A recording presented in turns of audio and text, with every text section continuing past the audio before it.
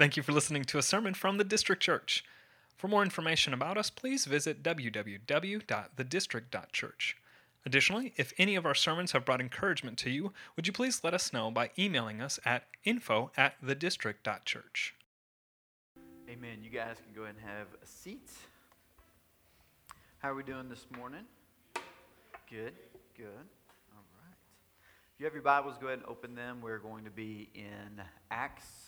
We are going to be in chapter 11 today, and so we're picking back up in the book of Acts.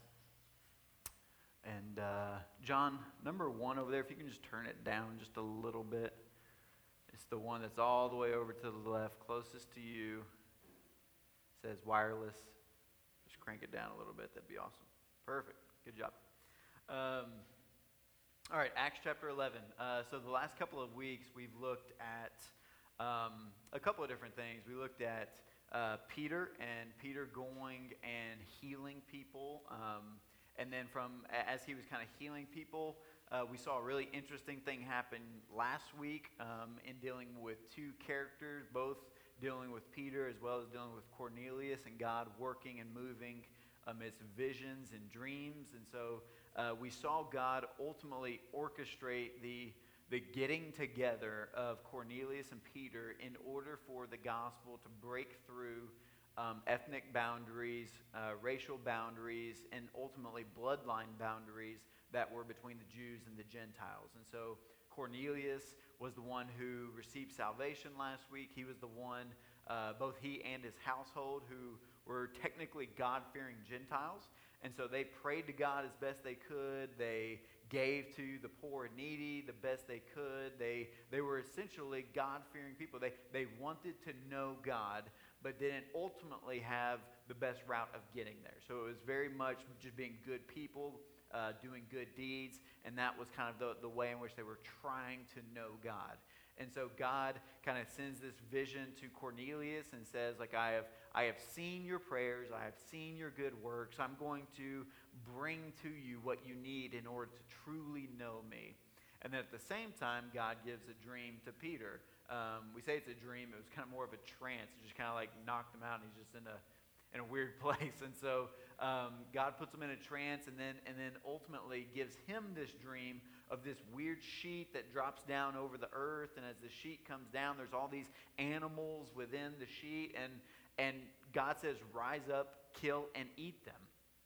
And Peter's looking around, and he says, no, these are all kinds of unclean animals. Like these are ones that we have not been within our dietary laws and restrictions that were given by you, God, to us via the Old Testament. Like we're not allowed to partake of this. This is common and unclean. And then he ultimately said, whatever I have created, do not consider it common and unclean. And God had to refer to him 3 times that statement. And then whenever he came out of the trance, there were then 3 Gentiles sent from Cornelius to come and grab Peter and ultimately bring Peter to Cornelius for him to now realize, oh, it's not just about dietary restrictions and laws. Those are now fulfilled in the coming of Jesus. But now Jesus is also fulfilling the fact that we are restricted to interact with people outside of our bloodlines, outside of our lineage, outside of our culture, outside of our religious customs. And so now the gospel has gone to the Gentiles. It's broken through to them. And so today is looking at Peter coming back into the office. He's coming back to Jerusalem. He's going back to the church, and he's going to give the church a report on what God is doing. And so that's what we're going to dive in and look at. And I'm going to read for you the first 18 verses. Now the apostles and the brothers who were throughout Judea heard that the Gentiles also had received the word of God.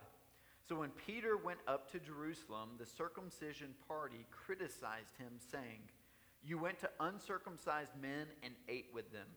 But Peter began and explained it to them in order. "I was in the city of Joppa praying,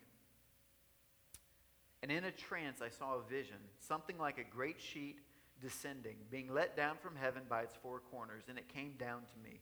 Looking at it closely, I observed animals and beasts of prey and reptiles and birds of the air. And I heard a voice saying to me, 'Rise, Peter, kill and eat.' But I said, By no means, Lord, for nothing common or unclean has ever entered my mouth. But the voice answered a second time from heaven, What God has made clean, do not call common. This happened 3 times, and all was drawn up again into heaven. And behold, at that very moment, 3 men arrived at the house in which we were sent to me from Caesarea. And the Spirit told me to go with them, making no distinction. These 6 brothers also had accompanied me, and we entered the man's house. And he told us how he had seen the angel stand in his house and say, Send to Joppa and bring Simon, who is called Peter. He will declare to you a message by which you will be saved, you and all your household. As I began to speak, the Holy Spirit fell on them, just as on us at the beginning. And I remembered the word of the Lord, how he said, John baptized with water, but you will be baptized with the Holy Spirit. If then God gave the same gift to them as he gave to us when we believed in the Lord Jesus Christ, who was I that I could stand in God's way? And when they heard these things, they fell silent, and they glorified God, saying, Then to the Gentiles also God has granted repentance that leads to life. Now there's a lot of different ways in which you can kind of spin this sermon. You can just continue to essentially hammer in what we've been trying to hammer in over the last several weeks, which is just getting the gospel to uncomfortable situations, getting the gospel to people that are different than you, getting the gospel to those who are of different age, different socioeconomic background, different skin color, whatever it looks like. Let's just get the gospel to them. But one thing that I wanted to focus on when looking at this, and this was kind of also sparked in a conference that I went to this last week that really focused in on pastors and whether or not we're operating out of naivety or operating out of foolishness or wisdom. And kind of one of the things that was brought up this week was this idea of how pastors deal with difficult church members.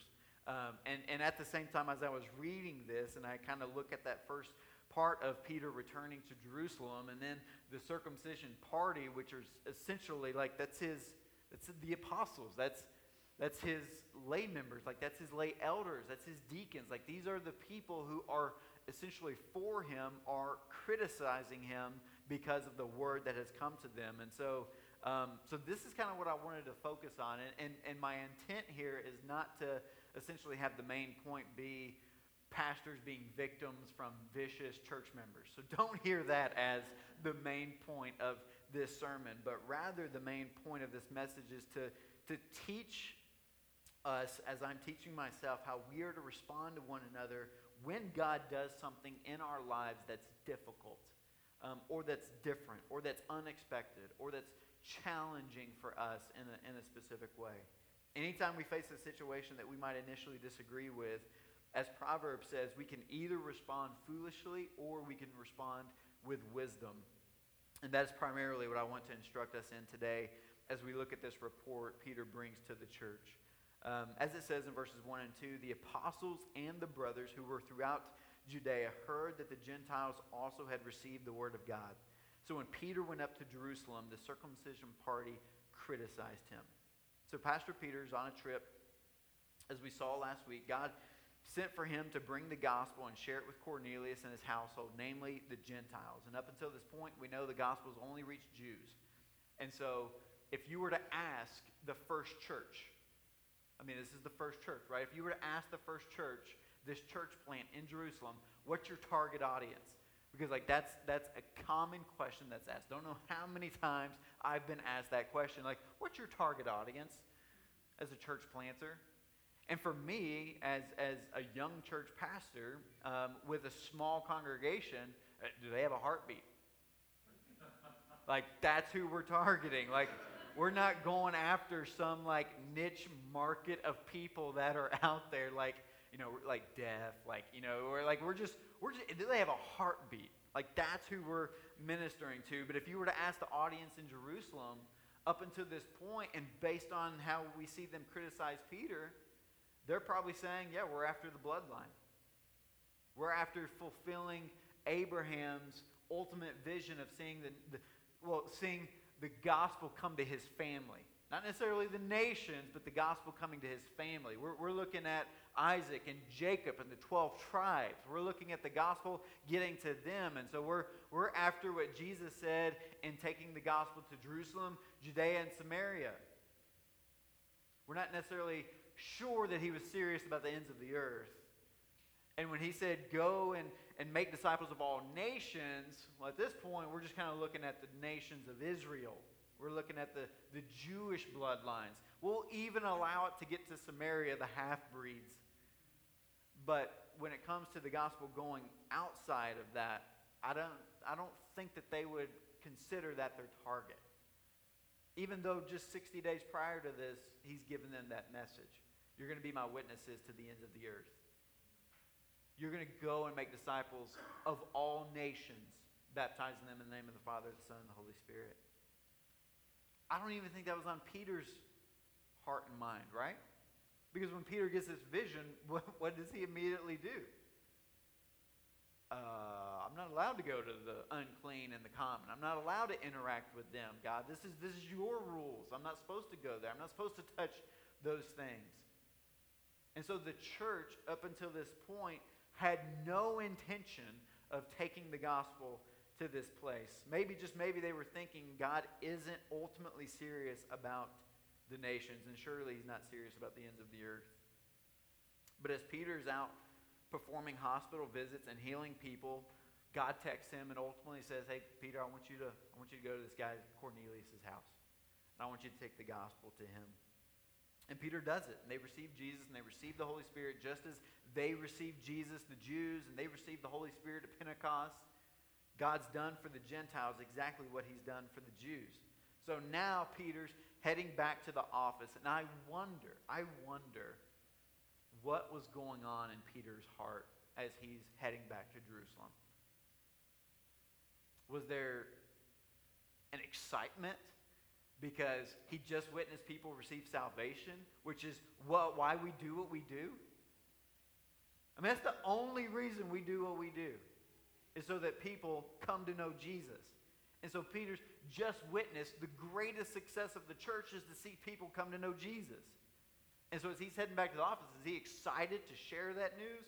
Or is he coming back to the office and he's got a little bit of anxiety built up in him because of who received the gospel and who he's about to enter into a meeting with?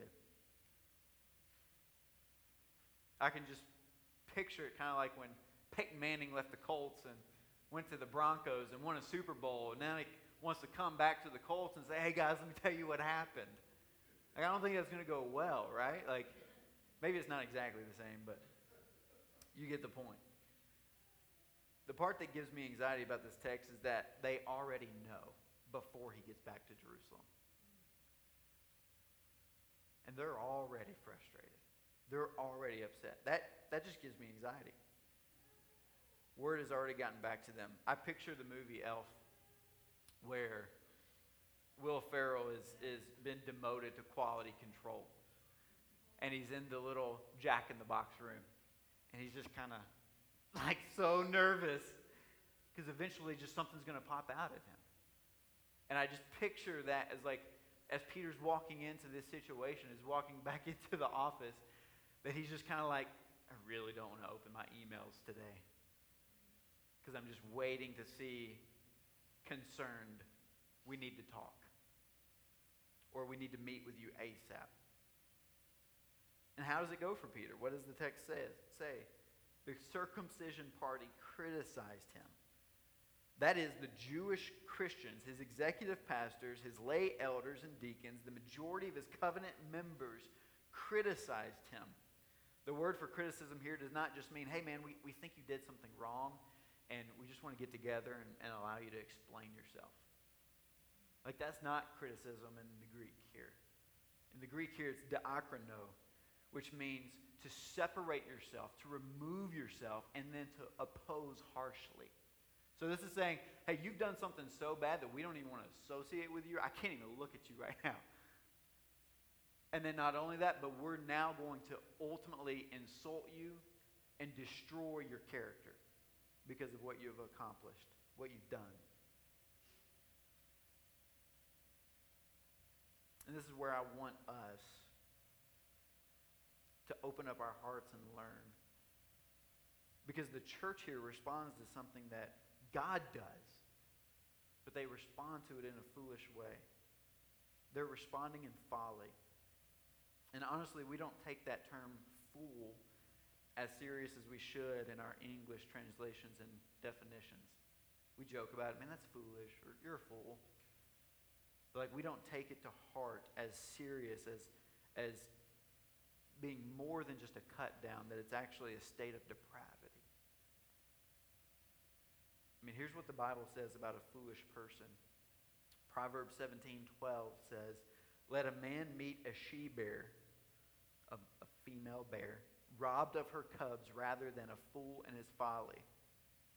Like, hey, Peter, it's better for you to be out in the wilderness and encounter a mama bear who's just had her cubs stolen from her, robbed from her, taken from her, than for you to go into this covenant members meeting that you're about to go into. Like, that's what the text is saying. Now, why do I think this church is responding foolishly? Because they've received the word about Gentiles receiving salvation. Now they have an opinion or an option. Either seek to understand the situation. God, what are you up to here? Or express their impulsive opinion. God, how dare you? Proverbs 18:2 says, "A fool takes no pleasure in understanding, but only in expressing his opinion."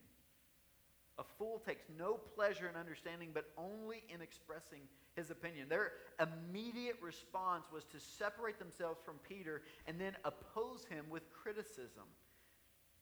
And everyone present is guilty of this. As it says, the apostles and the brothers who were throughout Judea heard this.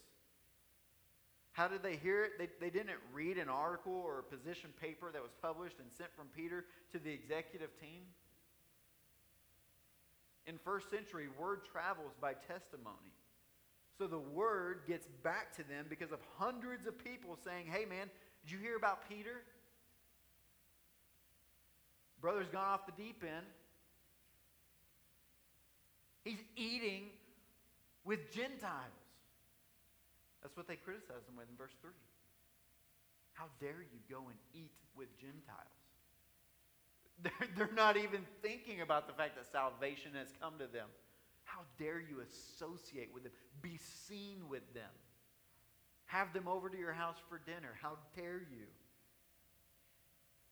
Proverbs 26 verse 6 says, "Whoever sends a message by the hand of a fool cuts off his own feet and drinks violence."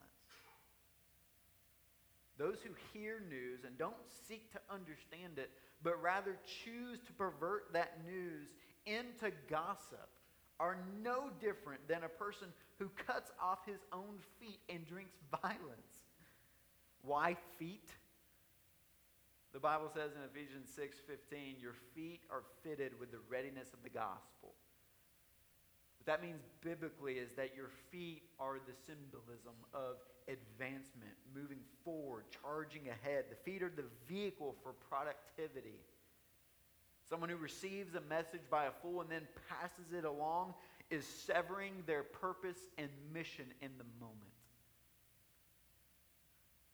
They're no longer trusting God. They're no longer trusting what He is ultimately seeking out to accomplish. The gospel does not advance in the midst of gossip. And if that were not enough, it caps it off by saying that they drink violence.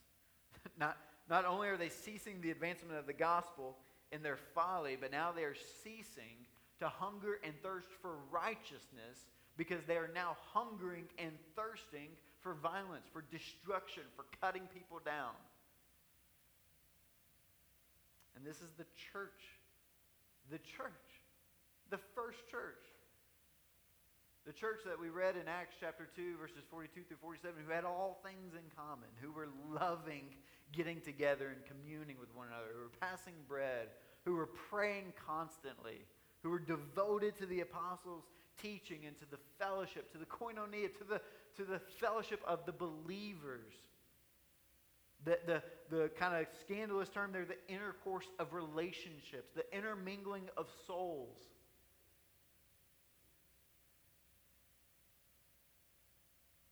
Man, if it can happen to them, it can absolutely happen to us. It can absolutely happen to us. How do we combat the temptation to be a fool? Proverbs 12, verse 15 says, "The way of a fool is right in his own eyes, but a wise man listens to advice." He listens to advice. This is why we want to focus so much on instruction in God's Word and teaching and training people how to study their Bible, which hopefully you will come to that next Sunday morning, 8:30. Little snag here. Institute will start 4-week study, 45 minutes a Sunday, how to study your Bible. Because that's where we gather in our instruction. That's where we receive advice. A fool thinks, I already know everything that I need to know in order to judge this situation rightly. And so I'm going to impulsively respond with my own opinion. Peter, how dare you? But a wise person would do as James 1:19 says. "Know this, my beloved brothers, let every person be quick to listen and slow to speak." If you're quick to listen and slow to speak, that allows you the opportunity to be able to engage in the entire context of the situation. Hey, Peter, we heard something crazy happen. Could you let me in on that? What's going on here? I really want to give you the benefit of the doubt. I really want to understand this situation. What's going on here? Can you tell me what God's doing in your heart and in your mind? And then be slow to speak. Let me think on this a little bit. Let me let this kind of stew within me real quick. Let me figure this out. Let me seek God in prayer to see, God, are you wrestling something within my own heart, within my mind when it comes to what Peter is doing here? Because that then allows us to be slow to anger. For the anger of a man does not produce righteousness. So are we slow to speak and slow to anger? Because we ultimately want to see righteousness produced within our lives and our church and our community.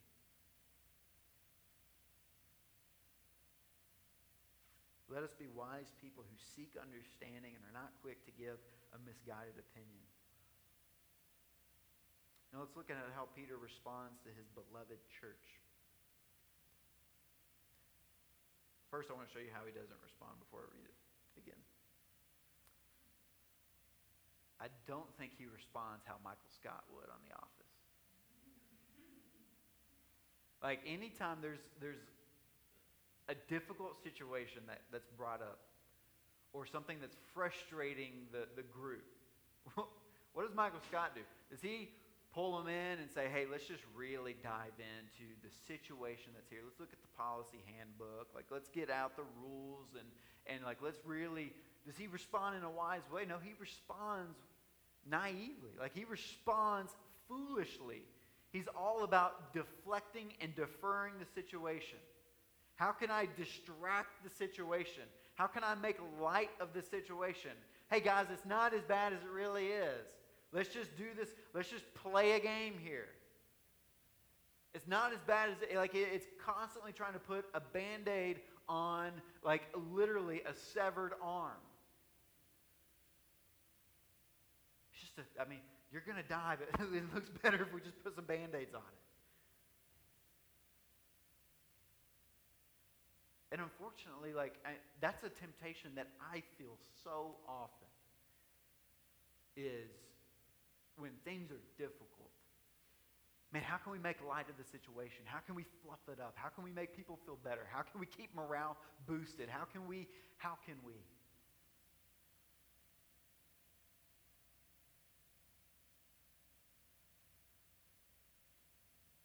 When the wise thing to do is to just go back to what God is doing. Man, Peter doesn't deflect. He doesn't come in, he's like, hey man, I just took a wrong street. Like I was trying to get to some Jews, but the road was blocked, and so I ended up beyond Samaria. Even if I could have just got to some of the half-breeds, it would have been fine. You would have only been half upset with me. But instead, I landed in the ends of the earth with some Gentiles. But it's not that big a deal because it was just a few of them, just a household. All right, so let's just ignore it. They're on their own now. No, that's not what he does. Peter began and explained it to them in order. And I'm not going to go through it again. The main thing I want you to see is what Peter says in verse 17. If then God gave the same gift to them as he gave to us when we believed in the Lord Jesus Christ, who was I that I could stand in God's way? I mean, if you're going to just end an argument with anybody really quickly, that's exactly what you just need to do. Who am I to get in the way of what God wants to do right now? Who am I when God is moving and acting and working? Man, this church wasn't what it was first set out to be. Who am I for what God is doing? People ask me all the time, where is this the church you thought it would be when you first started out? No, not at all. But I'm really glad it's not what I first thought it would be. Because as I heard a good friend of mine down in Alabama say one time, don't plant the church you want, because you're going to ultimately end up planting the church that you need. We didn't need to plant a church that within 6 months grew to 300 people, and I just kind of settled back into just a specialized teaching role and didn't do essentially anything else. That's not what we needed. Dwayne, you're young. We need you to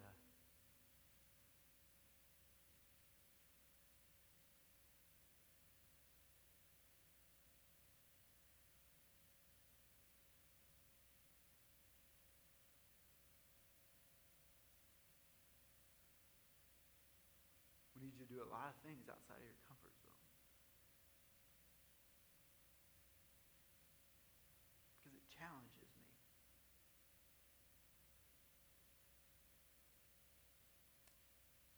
When I set out after being a youth pastor, church planting was the sexy thing to do at the time. Man, you're getting away from established church life. Free to do whatever you want to do. You don't have to go through months and months of meetings and trying to convince people that this agenda is a good idea. You're the one that gets to call the shots. No one ever told me that would be a very heavy burden.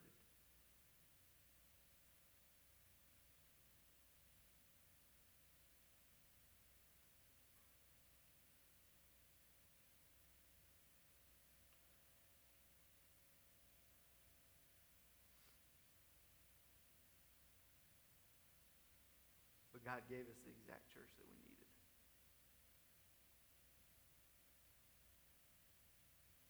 I think he gave us 90% of people a chapter below us because it challenged us to grow up faster than we needed to.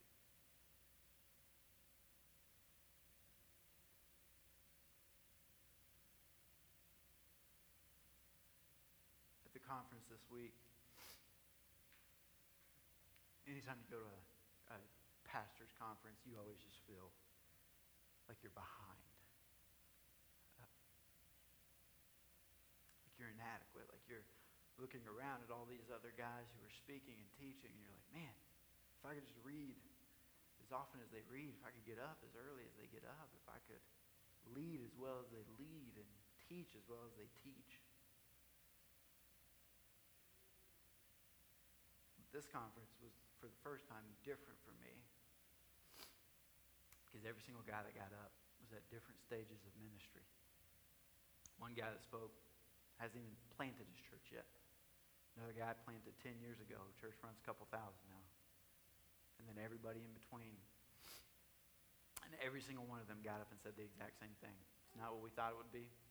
It's difficult at the season we're in. We have no idea what we're doing. We're just trusting that God is not behind.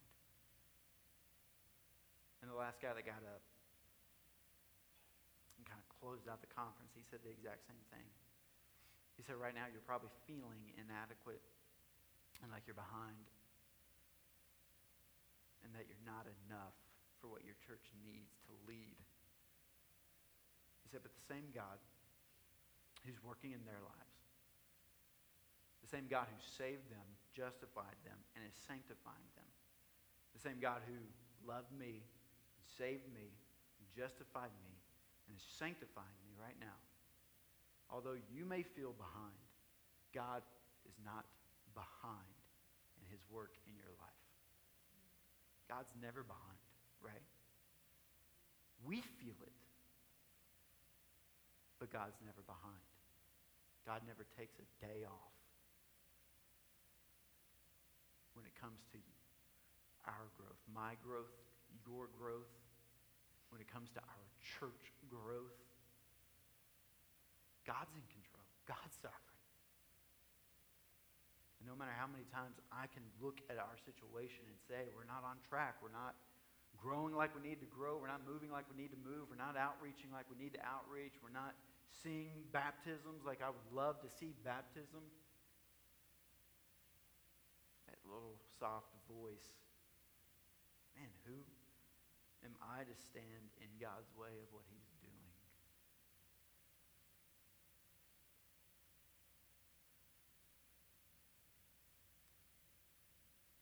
And then the church had an invitation to respond to Peter's message.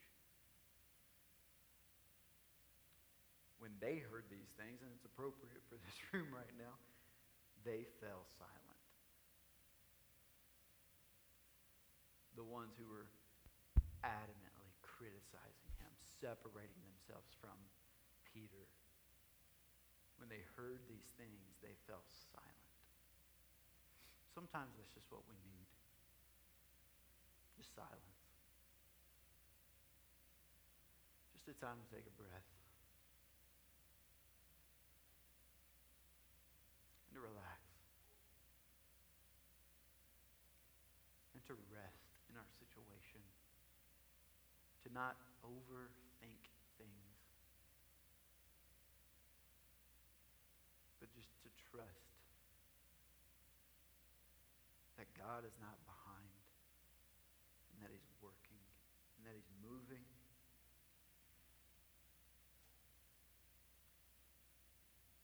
It says they glorified God, saying. And I don't think this was half-hearted.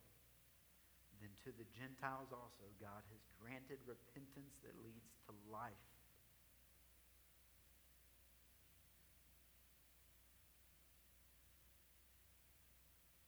We are going to face incredible difficulties as a church. Both as an organization, as a church. We're going to hit financial pitfalls at times. We're going to hit systems and structures and organizational just train wrecks. We're going to have volunteer depletion and inadequacy often. We're going to have seasons where preaching lands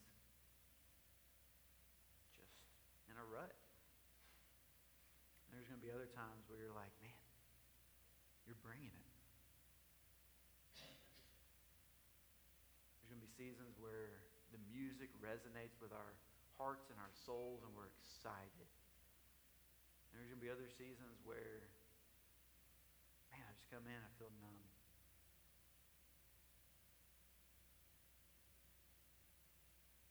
There's going to be times where you're on the forefront of pursuing relationships, and it seems one-sided to where I'm the one that does all the texting and I never get a response.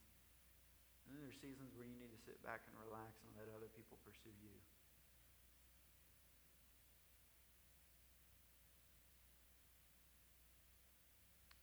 This thing has an ebb and flow that is constantly changing. My prayer for us is that we would be quick to listen for what God is teaching and slow to speak so that it does not provoke us to anger that does not lead to righteousness, but that we seek understanding of our situation where we are personally, where we are as a church community, so that we can then be able to proclaim, as God is moving, He is granting repentance that leads to life. That's what we want, right? We want life. We want life amidst the mess. So I thank Peter for his faithful service to do something that was not on his mind and heart as he first ventured out to plant the church. He was willing to risk something that he knew was going to provide him a lot of criticism. But who was he? He's just trusting what God has called him to do. And I pray that we each do the same thing. Because if it weren't for him taking that first step, God calling him out of his comfort zone to take the gospel to the ends of the earth, we would not be sitting in this room. Because last I checked, I don't think there's a Jew in here. We're all Gentiles. And the gospel went to them, and it's gone to the ends of the earth, and it's still continuing to go to the ends of the earth. So let us be quick to listen to what it's doing in our hearts and our minds, amongst our families and our church. Let's pray together. God, we thank you.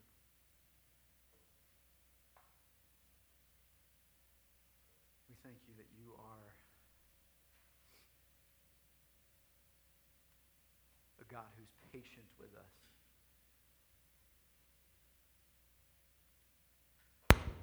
We thank you, Lord, that you have seen fit to include us in the story of your redemption. God, when you had the call for the apostles to take the gospel to the ends of the earth, you had our names, each one of us in this room, in your mind as you breathed that out.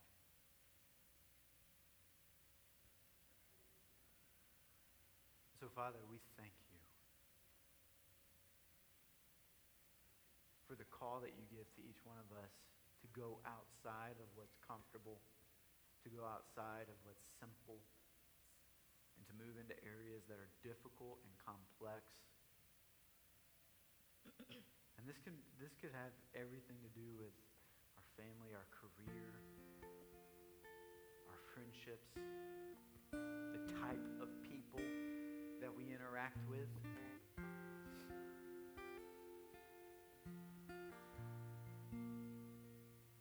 God, I know that you're moving and that you're working not behind.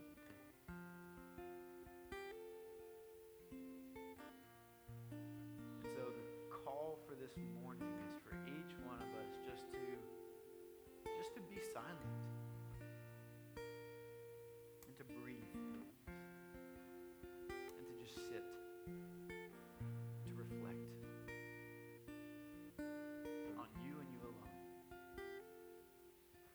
That's where we find rest. We don't find rest and here's a list of things to go do in order to accomplish. We find rest in just sitting at your feet.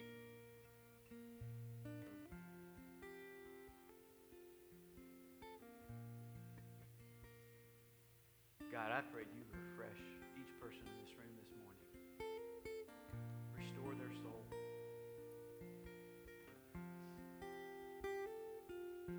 Lavish them with love and peace and joy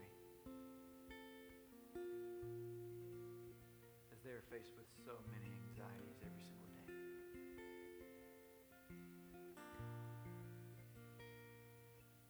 Lord, be our sanctuary.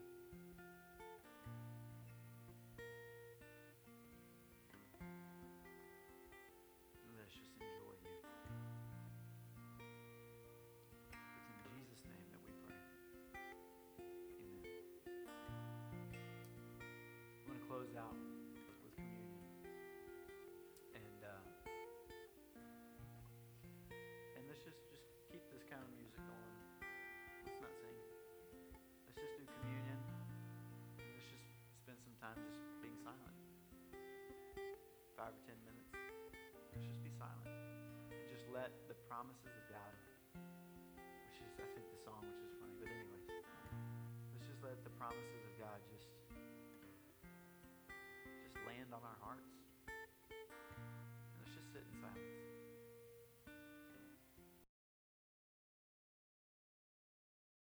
Thank you for listening to a sermon from the District Church. For more information about us, please visit www.thedistrict.church. Additionally, if any of our sermons have brought encouragement to you, would you please let us know by emailing us at info@thedistrict.church.